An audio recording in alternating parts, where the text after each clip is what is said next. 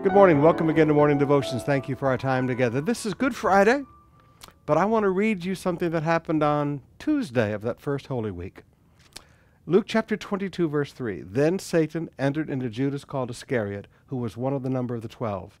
He went away and conferred with the chief priests and officers how he might betray him to them. And they were glad and agreed to give him money.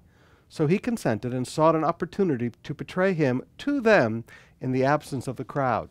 Now, there are several things I want you to notice. Judas did not want to betray the apostles, his friends. He wanted to betray Jesus. Betrayal is always person-specific. And a betrayer betrays you to your enemies. This is why Jesus looked at Judas and called him friend. He knew that Judas had a conflicted heart. But the one nice thing about a betrayer is they always show you who your friends are. Judas had a conflicted heart. They were happy about all of this. There was no conflict in their hearts whatsoever. So here's the betrayer. He doesn't want to betray all the apostles, just Jesus. Betrayal is person-specific, and betrayers always go to your enemies. They help you recognize your enemies. But Judas was really in this for the money.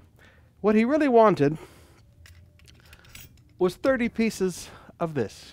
This is a tire shekel with a KP written on it. Meant it was minted in the temple in Jesus' time.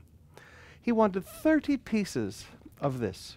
This was the price of friendship. This was the price of love. This was the price of Jesus' death.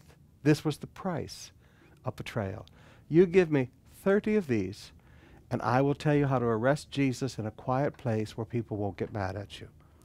Now, brothers and sisters, it's amazing how money makes the world go around, how money causes people to betray one another, the lust after money.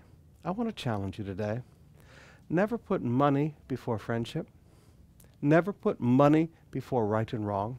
Never put money before God. Money should be the least of our concerns. God will bless us. God will take care of us.